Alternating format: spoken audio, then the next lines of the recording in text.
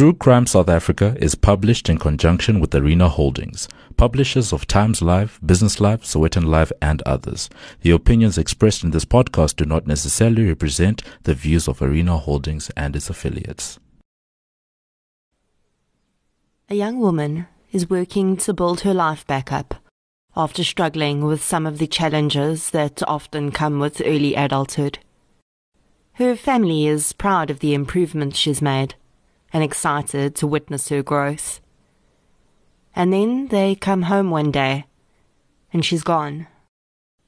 Days, weeks, and years creep by, and then a phone call comes out of the blue. And then, devastating and terrifying silence. This is True Crime South Africa. I'm Nicole Engelbrecht, and you're listening to episode 42. The Disappearance of Desiree Reed.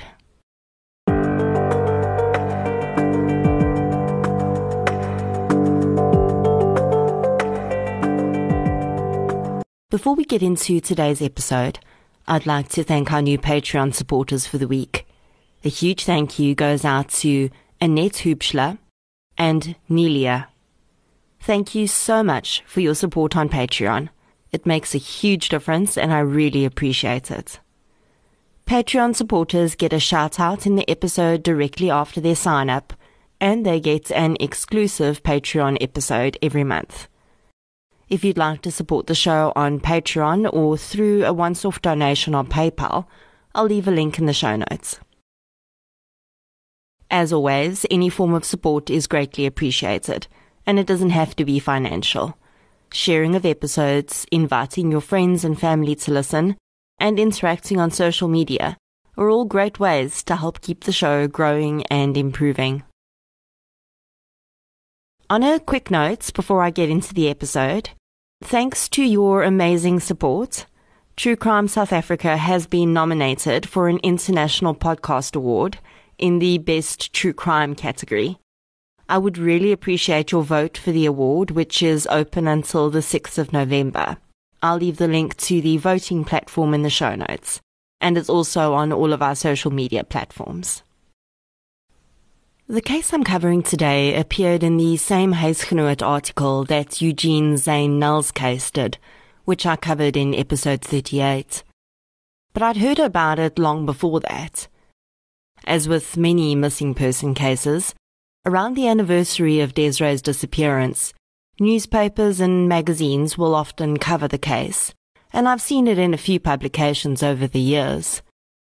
The publicity is always spearheaded by one person, though. Desiree's sister, Janet.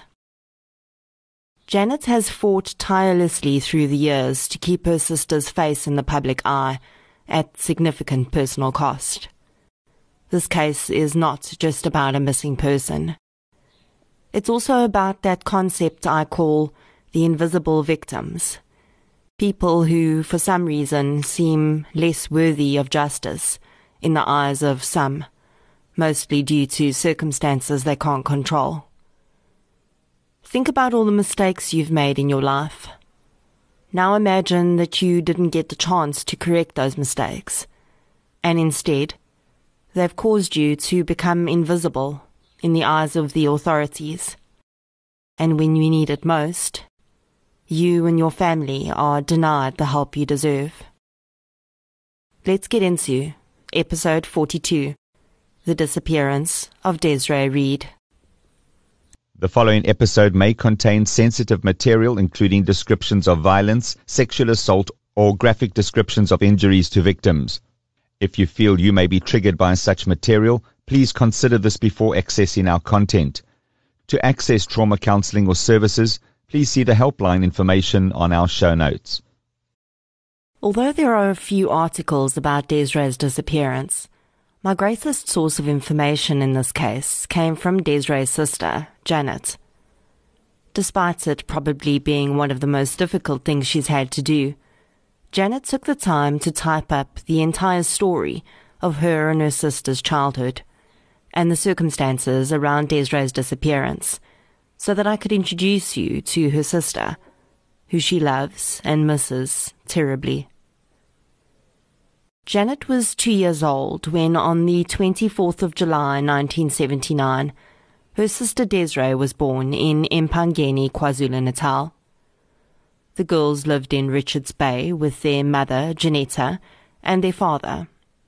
In her retelling of their story, Janet is frank about their childhood, explaining that their father was an alcoholic and unfaithful to their mother on many occasions. Janet says that her mother, who is soft-hearted and kind, would do her best to keep things running on her own when her husband disappeared on drinking binges. But she eventually discovered that he was having an affair with a woman in Richards Bay and decided to leave and return with her girls to Johannesburg, where she'd be closer to family. Janet recalls that not long after they'd moved away from their father, he followed them to Johannesburg, saying that he'd changed and wanted to reunite with the family. He went into a rehabilitation program, and Janet says that although things were looking up for a while, her father soon relapsed, and when she was 7 years old and Desiree was 5, their parents divorced. As is often the case with situations like this, Janet recalls her mother taking her father back on several occasions after the divorce, desperately trying to make it work. This cycle continued throughout the girls' primary school years, until eventually, when they were in high school, Janetta broke ties with their father completely. Janet recalls life for her single mother being particularly challenging, as she'd never learned to drive. Their father, she says, didn't want her to, as he preferred her relying on him. Finances were always a problem for the family, and she says that her mom did her best to provide everything that she could for the sisters, despite not receiving any maintenance for them. Desiree was an excellent student. She excelled academically in primary school and was appointed as a prefect. She struggled significantly with their father leaving for good, though, and always wished that he would come back to live with them.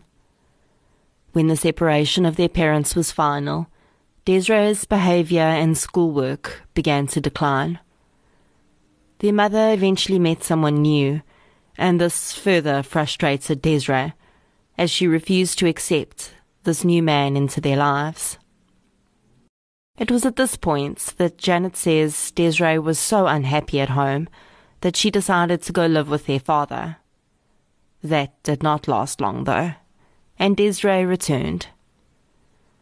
My heart breaks for Desiree when I think about this situation.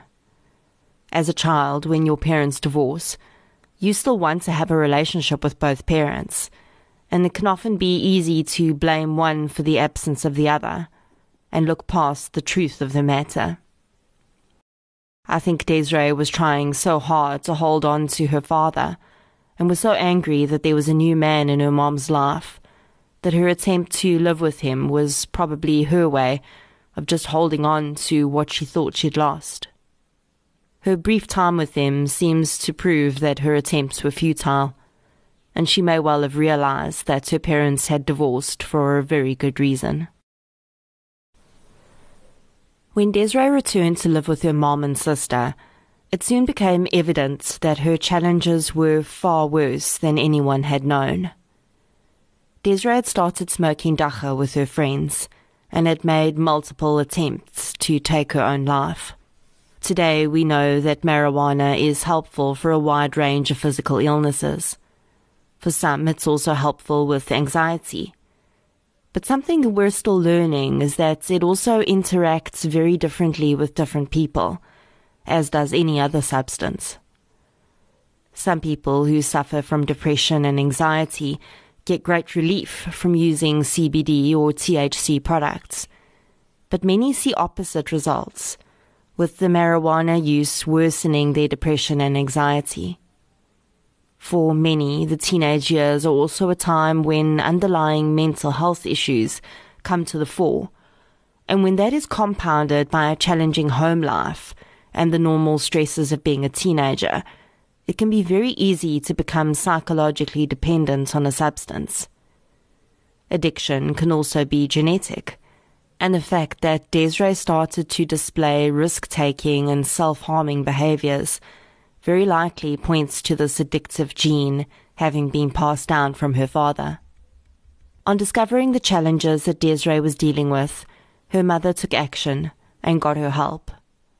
She booked her into an outpatient rehab program, where she also received counseling. Despite the huge cost involved, Janetta also arranged for her daughter to see a private therapist to help her work through her issues. Desiree seemed to be improving, and when she was 16, she decided that she didn't want to attend school anymore and dropped out. She was able to get a job at a local engineering firm, though, and for a while things were going well for the young woman. Janet says that the next turning point in Desiree's life came when their cousin, who was a year older than Desiree, decided to run away from home, and she and a friend went to Durban. She called Desiree and invited her to join them. Likely dreaming of a fresh start in the coastal city and endless fun with her cousin, Desiree quit her job and moved to Durban. She kept in touch with her mother and sister, and soon her mom decided to visit her in Durban. It was quite evident to Janetta that things were not going well with Desiree, and the Durban dream had not been all it was cracked up to be. While there, Janetta bought a train ticket for her daughter and sent her back to Johannesburg. Back in Joburg, Desiree seemed rejuvenated and excited to rebuild her life. She was able to get a job at a company that prepared vegetables for the airlines. While working at this company, Desiree met a man whose father owned a business next door to her employer. For considerations of privacy, we'll call him Al. It wasn't long before they were in a relationship, and Desiree moved in with Al. On his 21st birthday, he proposed to Desiree, and they were engaged. Janetta and Janet felt like Desiree was eventually on the right track. She seemed very happy and was doing well at work and living a healthy life. Then they started noticing that Desiree was losing a lot of weight. She also underwent a major behavior change and quite suddenly quit her job. Desiree announced that she and Al were going on a holiday to the South Coast, and she invited her mom to join them. They'd only been there for a few days when Desiree suddenly became very ill and had to be hospitalized. Doctors couldn't figure out what was wrong with her, and she declined blood tests. She was stabilized and discharged, and everyone returned home to Johannesburg. Desiree's mom knew that something was very wrong, though, and despite Desiree's insistence that she was fine, she pushed to find answers. Her mom and sister thought that she may be suffering from anorexia, as she was so painfully thin, and they devised a plan to get her into hospital. Janet recalls that Desiree was not happy with their plan, but agreed to go. At the hospital, the frightening truth was revealed. Desiree's fiancé was addicted to crack cocaine, and she had started using the drug with him. Despite this revelation, she declined treatment and instead left with Al to move in with his mother in Turfentine. In 1999, an IOL article stated that crack cocaine was, at the time, the most dangerous and addictive drug available on the SA market. The drug first surfaced in New York in 1984, and through tourists and drug couriers, started being widely available in South Africa in 1994, when apartheid fell and more people started visiting the country. The drug is a combination of cocaine, which is cooked with bicarbonate and ammonia to form crystals or rocks of cocaine. This is done so that the drug can be smoked, which gives a faster and more intense high. Long-term users will often develop tooth decay and blackening of their teeth, as ammonia eats away the enamel on the teeth.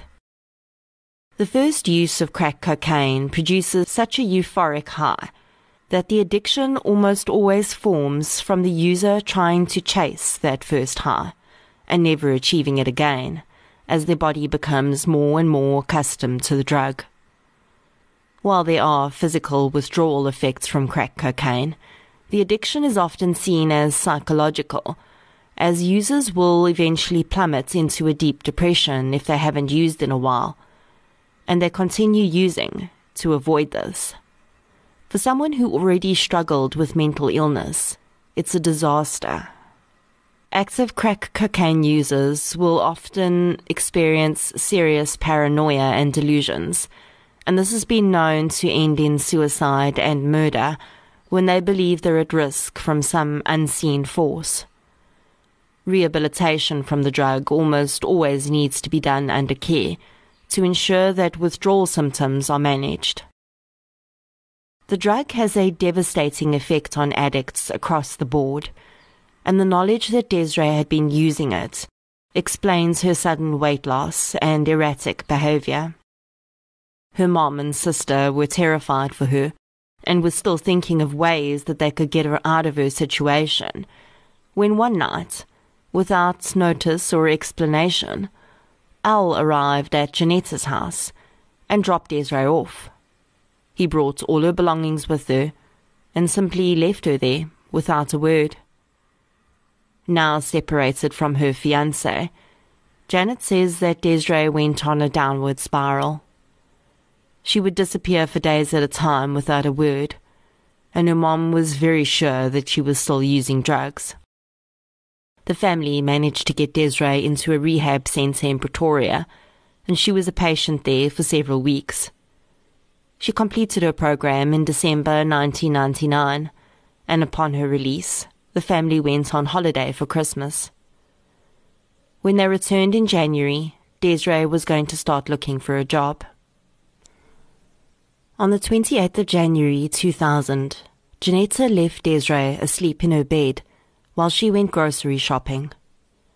Janet was living on her own by then and had arranged to meet her mother and sister at their home for lunch. When Janet arrived at noon, the front door was unlocked, but there was no one home. When her mom got home, Janet realized that she also didn't know where Desiree was. Due to her habit of breaking away for a few days at a time, the family were not immediately alarmed. They even thought that she may have just gone to visit her dad for a while, as she still had contact with him. They soon started to contact Desiree's friends, but no one had seen her either. It must be kept in mind that this was a time before cell phones. Some had house phones, but the family were making all of these calls from public telephone boxes, also called tiki boxes, back in the day. Only Desiree had her father's contact details at that point, and due to the technological challenges of the time, they were unable to track her father down to confirm whether Desiree was with him or not. Quite by chance, weeks after Desiree's disappearance, they bumped into her father in town, and it became very clear that she was not with him. In fact, he said he hadn't seen or heard from her in a very long time. On hearing this news, Desiree's mom broke down. She would eventually be admitted to the psychiatric ward of Glenwood Hospital, as she simply could not deal with the devastating knowledge that her youngest child was nowhere to be found. Having exhausted every possible location for Desiree, a nurse at the hospital told Janetta that she would arrange for her husband, who was a policeman at Benoni Police Station, to open a missing persons case. Although this was a great first step, it was also a bit of a non-step. Because Desiree was an addict, and in the minds of investigators, there was a good chance she was off somewhere on a binge and would resurface when she was ready. I'm starting to hear this refrain so much in missing person cases that I feel like I'm repeating myself. For one reason or another, police will hold off on throwing too many resources at a case, unless there's clear evidence that the person is in danger. And if I'm honest, in the case of adults, I can understand it to a certain extent. The problem comes in when even initial inquiries are not done, and the true circumstances of a person's disappearance are not ascertained in those early days. I can understand not sending out an enormous search party for someone who may have left of their own accord, but surely a bit of legwork can be done. I also know that other police services handle missing persons cases the same way that South Africa does, with this sort of wait-and-see mentality.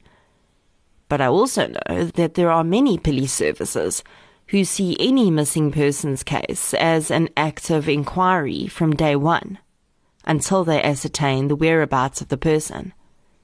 The problem, in my mind, with not doing just that initial work is that months and years later, when it becomes clear that the person has very likely met with foul play, none of these leads are there anymore. People move, they forget, their memories get impacted, especially when you're dealing with some witnesses who may be using drugs. Janet says that she doesn't believe any of Desiree's friends or her ex-fiancé were interviewed by police.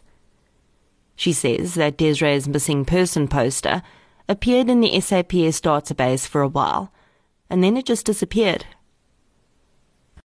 When she followed up, she was told that the case was closed. Now, I've learned throughout my time doing this podcast that when police say a case has been closed, it doesn't necessarily mean it's been solved. Cases will be closed when all leads have been tracked down and the investigating officer feels there's no more viable evidence. The file is not necessarily destroyed, but it's filed away. Why? Because investigating officers are under a huge amount of pressure to do exactly that. They have new cases coming in all the time, and they are measured by the number of cases they satisfactorily investigate, not the number of cases they solve. Essentially, that case should still technically be open if new leads were to come in. But Janet would find years later that when private investigator Wendy Pascoe came on board, she had to open a whole new case with the SAPS. For 3 years, Desiree's sister and mom did their best to stay hopeful. And then, in 2003, it seemed like that hope would be rewarded. Janet's aunt had passed away in 2003, and the next week, a phone rang in her uncle's house. When he answered, the woman on the line asked to speak to his wife by name. He didn't recognize the woman's voice, so instead of explaining that she'd passed away, he said that she wasn't there. The woman said she'd call back later. When the woman did call back, she haltingly told him that it was Desiree calling. Her uncle then told her that her aunt had passed away the week before, and Desiree burst into tears. She told her uncle that she was pregnant with twins, and inquired about her sister, and whether she'd been married yet or had children. As soon as Desiree's uncle hung up the phone with her, he called her mom at work. Her mother was dumbfounded, but clearly excited that there was a possibility that Desiree was alive and well. She called Janet to collect her and take her to her uncle's house, in case Desiree phoned again. What they couldn't have known was that as mother and daughter were pulling out of the parking lot of Janetta's work, heading over to her uncle's house, the phone in Janetta's office was ringing. It was Desiree. The receptionist answered, took a message, but Desiree did not leave a telephone number. She did not call back there or to the uncle's house again. A little while later, she had called her other aunt and had a brief conversation with her. She told her that she had miscarried the twins that she was carrying and that she was living in Sea Point, Cape Town. That was the last time anyone ever heard from Desiree Reid. On hearing that Desiree had mentioned a location, Janet started calling all of the public hospitals in the area, hoping to find one that had treated a woman who'd miscarried twins. She had no luck. Despite their difficult relationship with her father, Janet asked him if he'd be willing to fly to Cape Town and look for Desiree. He agreed, and Desiree's mom paid all the costs for him to go there. Despite scouring the town with flyers and asking as many questions as he could, he turned up no trace of Desiree. Whether coincidentally or not, a little while later, Al, Desiree's ex-fiancé, arrived at Janetta's workplace. He was very intoxicated and in an emotional state, talking about the fact that Desiree was missing and saying that it was his fault for introducing her to crack cocaine. In 2003, Janet got married. The place that would have been held by her sister, empty. The following year, when she and her husband moved into a house, they invited her mom to come and live with them. It took some convincing, as Janetta felt like she'd be abandoning all hope of Desiree coming back, because she'd be leaving the last place she had known them to live. Even after Desiree disappeared, and while Janetta was still living in their old townhouse, if she had to go out, she would leave a note on the door for Desiree, telling her when she'd be back, just in case her youngest daughter found her way home. Can you even imagine that? Every time you pop out to the shop, you feel compelled to write a note to your daughter, who's been missing for 4 years at that point, just in case she comes home and you aren't there. I cannot imagine the level of pain and desperation that is within a mother that feels the need to do that. Little did she know that 16 years later, she'd still be in the same circle of desperation. Janet has 2 children who are now 12 and 15. She says that her daughter reminds her of Desiree. She's a girly girl, she says, just like the aunt she never knew. Even though the children have never met their mother's sister, Desiree's presence is still very much felt in their home. Every year on her birthday, the family lights a candle for her. And yes, it's now 2020, and Desiree Reed is still missing. Her presence is not just felt by commemoration, though, but also through the negative ripples that have been sent through the decades and still touch everyone that loves her, even today. In 2007, Janetta was diagnosed with breast cancer, which she thankfully was able to survive. But in 2013, her mental health deteriorated badly, and she was diagnosed with bipolar disorder. The psychiatrist treating her, upon hearing of the terrible ordeal both women had been suffering for the last 2 decades, recommended that they both receive treatment to help deal with their stalled feelings of loss. One therapist recommended that they have a memorial service for Desiree in order to try and provide them with some sense of closure.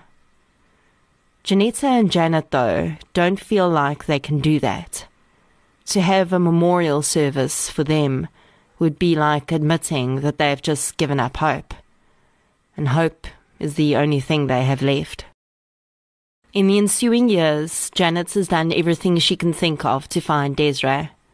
She's taken up the assistance of those that have offered it, including Wendy Pascoe and Michael Fenter from Sassy. She's also pushed to have as many articles written about her sister as possible, and the family appeared on the SABC program Khumbula Khaya, Come Home. Janet also started a Facebook group for her sister's case, and as is sadly often the case, she's been stalked and harassed by these complete numbnuts who think that scamming and harassing families is a great idea. And then there are those who have seen fit to define the importance of their search by the fact that Desiree had a drug addiction, like somehow she's not important enough to look for because she made a terrible mistake and got hooked on a substance designed to draw you in and keep you there. And this is something that I often see on missing person groups all over the world. Someone will post a less than flattering picture of a missing person, maybe even a mugshot, because sometimes that's all there is. And someone will ask if they were on drugs, or the family will openly admit that the person had a drug problem, and it's all downhill from there. Now I can only imagine that the people judging Desiree and her family have never had a loved one in the grips of addiction, because if they had, they would have a very different opinion. Having a loved one that is an addict is like watching someone commit suicide in increments, except it's not just their body they're killing, but who they are as people too. Addicts will lie to you and steal from you, and sometimes even physically abuse you. But when they are someone you love, that takes on a completely different context. The desperation of watching someone you love throw their lives in the toilet is mind-blowingly painful. And sometimes you just have to walk away for your own mental health. But behind the wild eyes, lies and track marks is still your sister, or your brother, or your child. And when they go missing, you still want to know where they are. And they still deserve to be found. And their family definitely does not deserve the judgments and dismissive comments of people who have not had that type of horror visited upon their door. Yet. Because the scourge of drug addiction touches every level of society. So while you sit there with your nose in the air, dismissing the importance of this missing person, be 100% sure that you'll never be touched by similar circumstances. Because, heaven forbid, you might have to ask people for help finding your loved one. The fact that Desiree Reed had been addicted to crack cocaine in the months before her disappearance is only relevant to the course of the investigation. It is relevant in that it could give a police investigation, if only there was one, a direction to look in initially. It could give police places to look and people to talk to, but that is the only relevance. Desiree's drug use does not define her importance as a human being, because if making a mistake equated to how much we deserve justice, none of us would deserve any. So what could have happened to Desiree Reed? Well, her uncle is 100% sure that it was her on the phone in 2003, and the multiple phone calls that day seems to confirm that it was. So we know that foul play did not befall her on the day she disappeared. Was she really in Sea Point? That remains to be seen.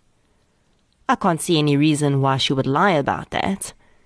And if she'd wanted to go somewhere where she could continue on with her chosen activities, it would make sense to go as far as possible.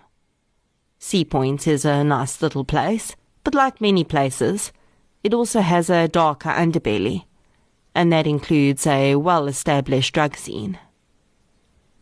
I've sent Desiree's picture to several Sea Point groups, in the hope that someone who may have lived there in 2003 will recognize her. There has been absolutely no movement on Desiree's ID number in the last 20 years.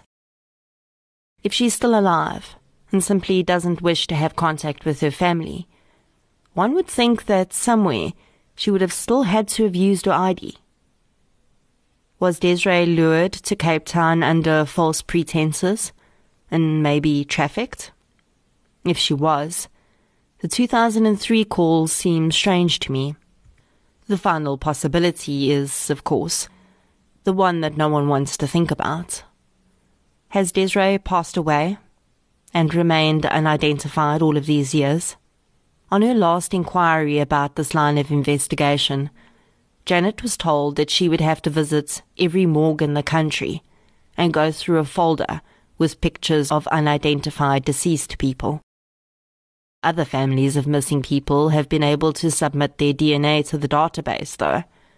So that's something we'll look into as an option here as well. In describing her sister, Janet had the following to say. Quote, "Now what you need to understand about Desiree is, she's a soft person with a kind heart. I sometimes think that she didn't have a very strong personality, as she was easily convinced to do things, even if she knew they were wrong. She was such a free spirit. She would be here today, and the next thing we would hear, she's somewhere with friends on holiday. And while you're still wondering where she is and how it's going, she would walk into my mom's flat as if she was never gone. We could never tie her down. She liked taking risks, and she would be friends with everyone, from the richest people to the hobo down the street. She would interact with everyone and never look down on anyone. She also loved to joke and tease people. She would be the first one up in the morning, with her clothes ready or ready from the night before. She was punctual and hated being late for anything." End quote. I find it difficult to believe that Desiree would not have contacted her family in 17 years, especially with the technology we now have, where you can find people you went to nursery school with if you want to. All Desiree would have to do is Google her own name. That's it. And she would be able to find her way home. Although the probability that she would put her family through this is very slim.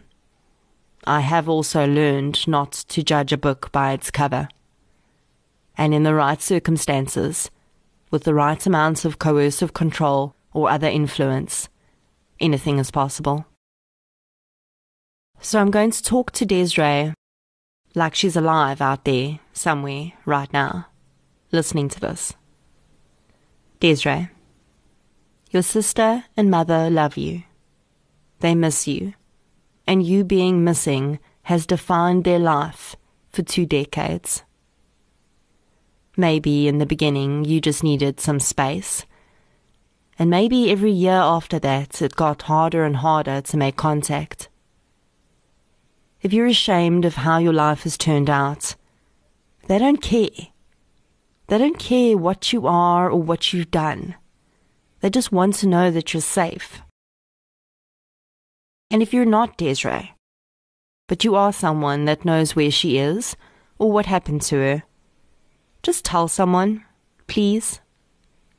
Don't make this family go through another decade without knowing where she is. It's just unnecessary, and it's inhumane to know and keep it to yourself when there are so many ways you could just pass the information on without incriminating yourself. The more I cover missing person cases, the more I start to realize what a huge problem we have in this country. We seem to have so few tools to solve cases like this. Private investigators only go so far, and then they're just stonewalled by the police. Why? I don't understand. Another thing I've realized is that we desperately need an organization that helps guide families of missing people, because as Alicia Tizon, friend and champion of Missing Dawn Byrne, put it, it's a no man's land. Trying to muddle your way through these waters is difficult enough with police's help. But what happens when they're not actively involved? Families have to try and understand the system and figure out what tools are available to them with no help or guidance. It's just so unfair. Desiree Reed was 20 years old when she went missing. She was a kid, really, even though legally she was an adult. What the heck did any of us know when we were 20? Today she would be 41, a woman, old enough to know better, old enough to reach out and change the course of the next 20 years for those who love her. Because that is still in present tense. In fact, everything about Desiree is in the present tense for those who seek answers about her disappearance. In their minds, she is alive and 20 years old, and smiling and laughing and being the free spirit she was. It pains me to think that there is someone, maybe more than one person, out there that holds the key to this mystery. They can either confirm that present tense or give her family a painful but necessary dose of reality. I found a quote on the group that Janet set up for her sister, which I think is a fitting way to end this episode. Because you never think that the last time is the last time. You think there'll be more. You think you'll have forever, but you don't.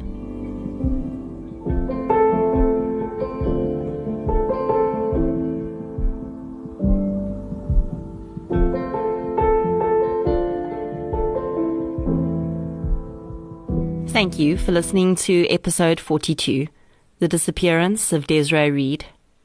If you enjoyed this episode, please be sure to subscribe to the show on the app you're using to listen right now. You can also follow us on social media. We're on Facebook, Twitter, and Instagram. I'll be back next week with a Spotlight minisode. Until then, as always, thank you for your support, and I'll chat to you soon.